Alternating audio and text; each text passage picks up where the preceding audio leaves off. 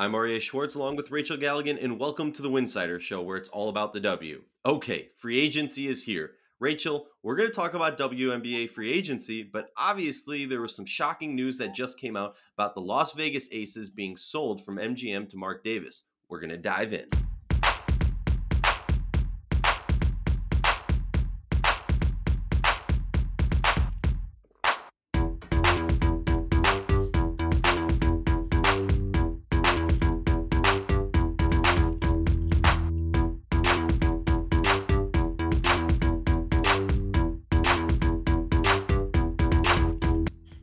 If you like our show, please consider joining our Patreon community, patreon.com/Winsider.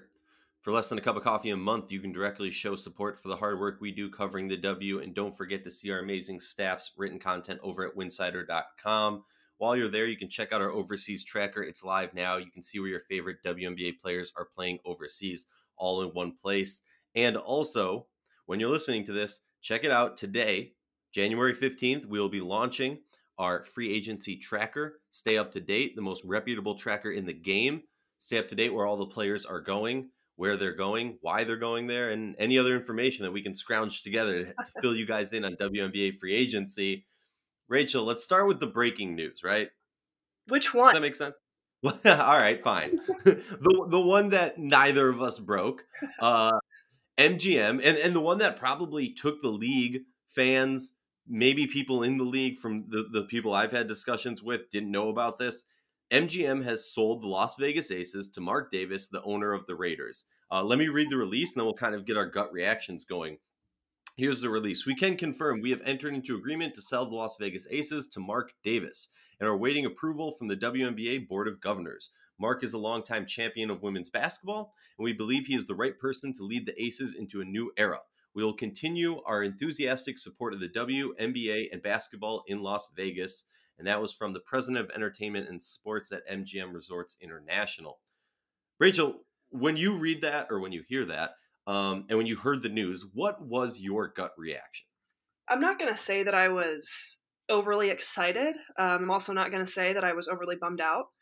I think there's still a lot to be determined when it comes with this move. I was surprised by it. I didn't know this was happening. I didn't anticipate this happening, and I think we've so strongly associated the Aces with MGM, and so it's. I guess my thought is kind of, all right, well this could be good. Clearly, this is maybe as hot a time as ever for the Las Vegas Aces to have a move like this, or to be sold, or to be bought. But I guess my question is, well, what does this mean? What does this mean for the future? What does this mean for just what we've become so accustomed of this franchise looking like? Because it's become the, really, to me, like the way you would hope to want to run a WNBA team.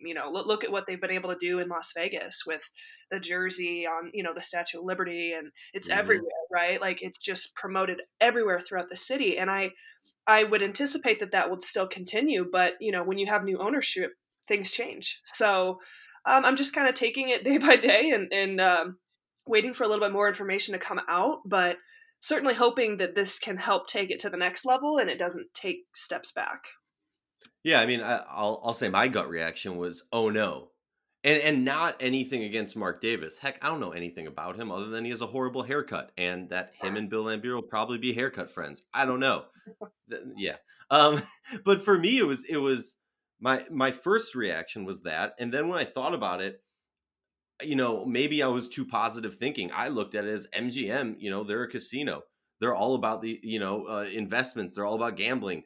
Buy low, sell high. The Las Vegas Aces, they were bought coming off of a horrible season in San Antonio. They moved to Las Vegas.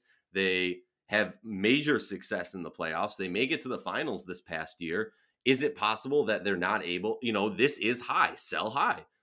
I get it. Makes sense to me. But like you said, there are, in my opinion, three questions. The commitment to the team from the new ownership.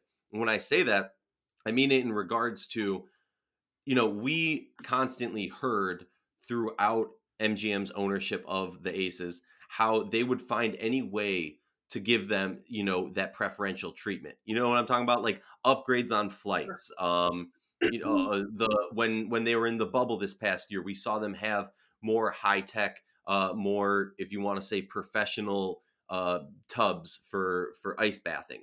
When other teams were literally using like plastic like containers or whatever, things like that. Like they found ways, not loophole ways, but just ways that weren't necessarily against the rules, that they could give some extra money and extra pampership to the players. And I think that was part of the reason that it was such a exciting place to play and why it becomes such a premier place to go. My next question, where are they going to play? Right. I've spoken to some people.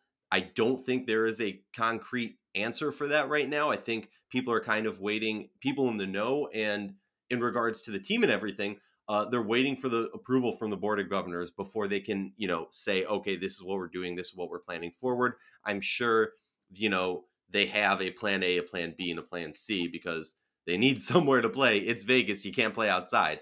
Although that would be interesting to see if the league allowed an outdoor team, but not here nor there. And then my last question is, how will MGM still be involved? I mean, I don't know. Rachel, you unfortunately, and I'm still mad at you for this, we're not at the Las Vegas All-Star game.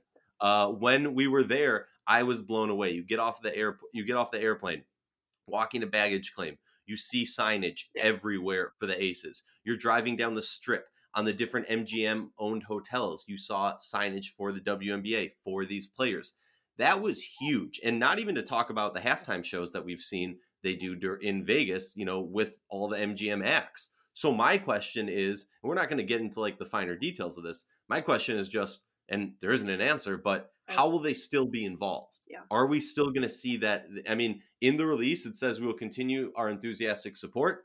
Does enthusiastic mean money and acts and things that really made them such a premier destination? I don't know.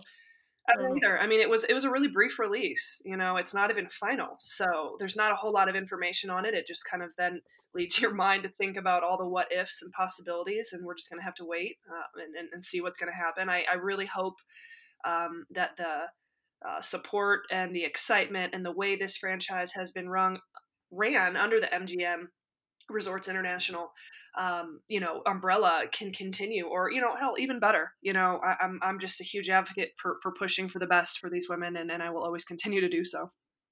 Yeah, no, I agree. Well, let's move on to WNBA free agency.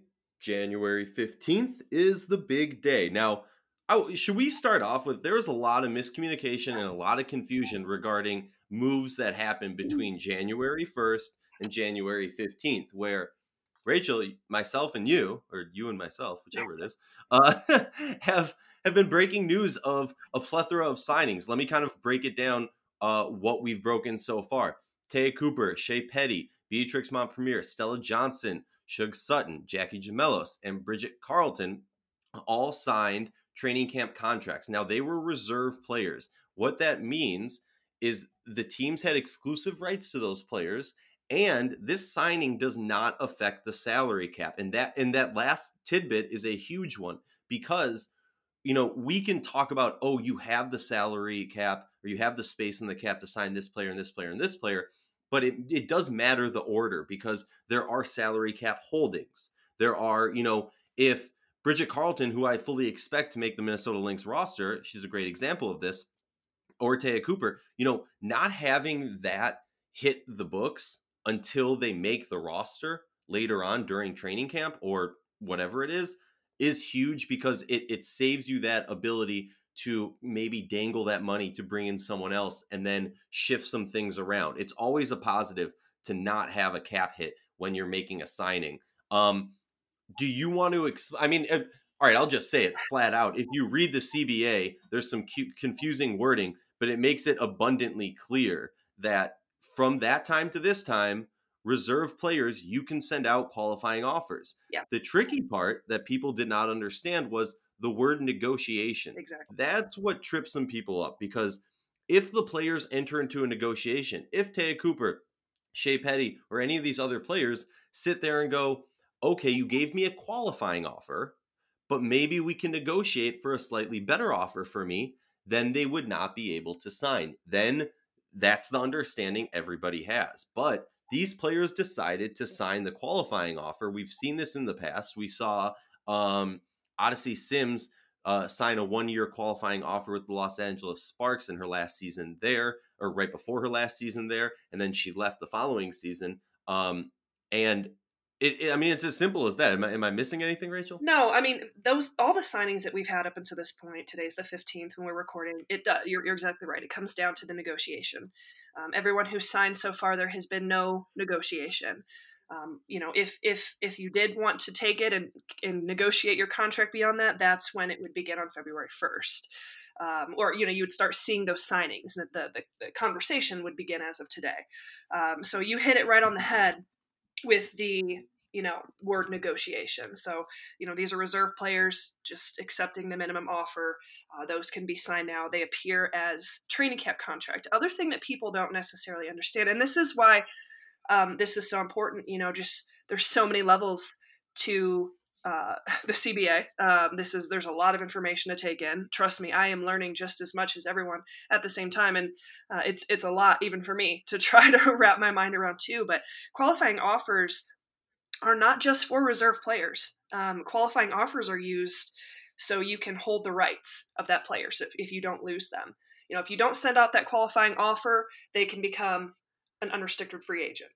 Okay, so like Brittany Sykes was, sent out a qualifying offer. They become, if she's not, she would be considered a free agent. So there's a lot of different levels with the qualifying offer. There's a lot of different ways in which it can be used in free agency and all this sort of stuff. And I know it's been a little bit confusing, but the big one is what Aria was just mentioning, that the negotiation word. Anything at this point has not been negotiated. Reserve players, the team hold their rights.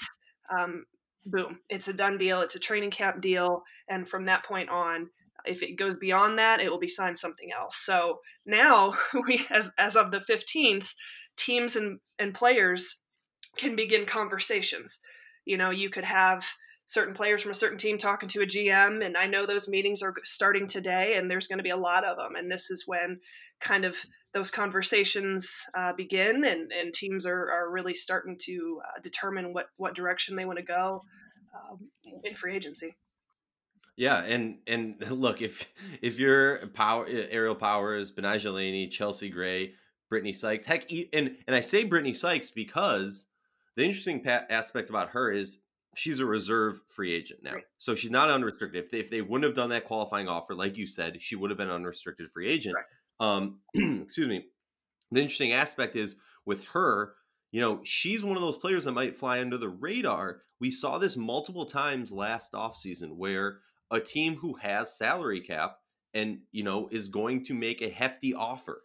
I'm blanking on some examples, but we're going to see them make hefty offers that maybe teams can't really back up, So let's say somebody offers Brittany Sykes a ridiculous contract that the LA Sparks go, well, we can't really match that because we want to sign Chelsea, we want to sign Candace, and we're working on this max coring with NECA. Speaking of that, real quick, just to break it down, the players who have been cored so far, and I'll let you explain what core is, unless you want me to, Rachel, but Liz Cambage, Nneka Ogwumike, and Natasha Howard were all cored before the deadline of last night at 11:59 or midnight, whichever way you interpret it. You want me to explain core? Go ahead. You're on fire right now. Go ahead. All right. I had my coffee and then I had some caffeinated tea, so I'm zooming. But if you follow the NFL, it's a franchise tag. What it means is it's a guaranteed contract of a minimum of 1 year at the maximum salary possible for that player. And if that player decides to negotiate that and say, hey, I want to make it a 2-year contract. Cool. That means they are cored for those 2 years.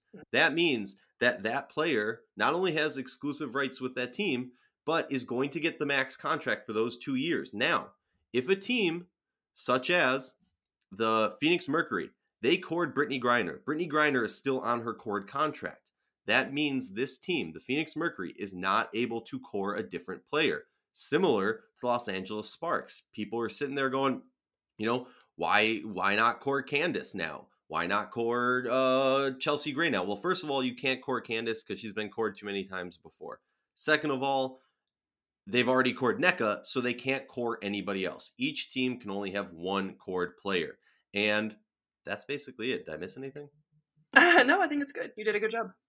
The other All thing I right, want sweet. the other thing I want people to know, we're free agency in terms of the conversation begins today.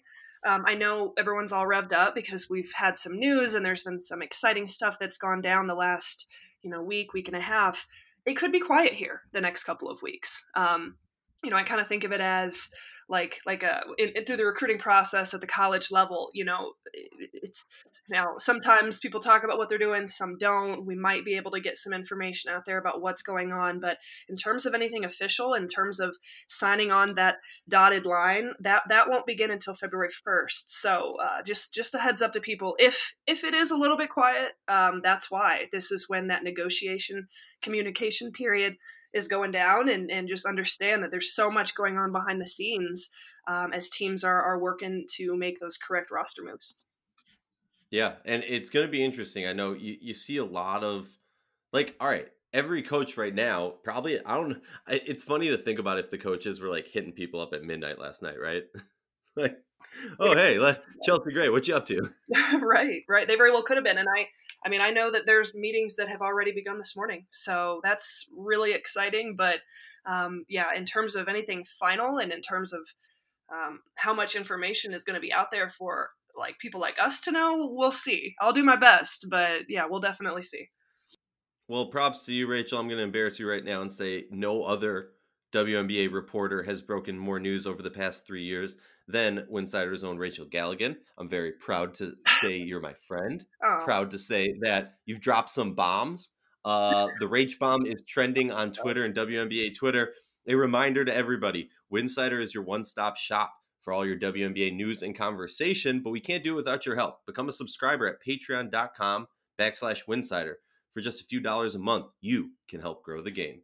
Rachel, we'll be back definitely with some more free agency talk as the free agency period goes on and on. If we hear anything, we might have some emergency pods to drop just because some earth-shattering news happens. But get it ready, get excited, buckle up. WNBA free agency is here.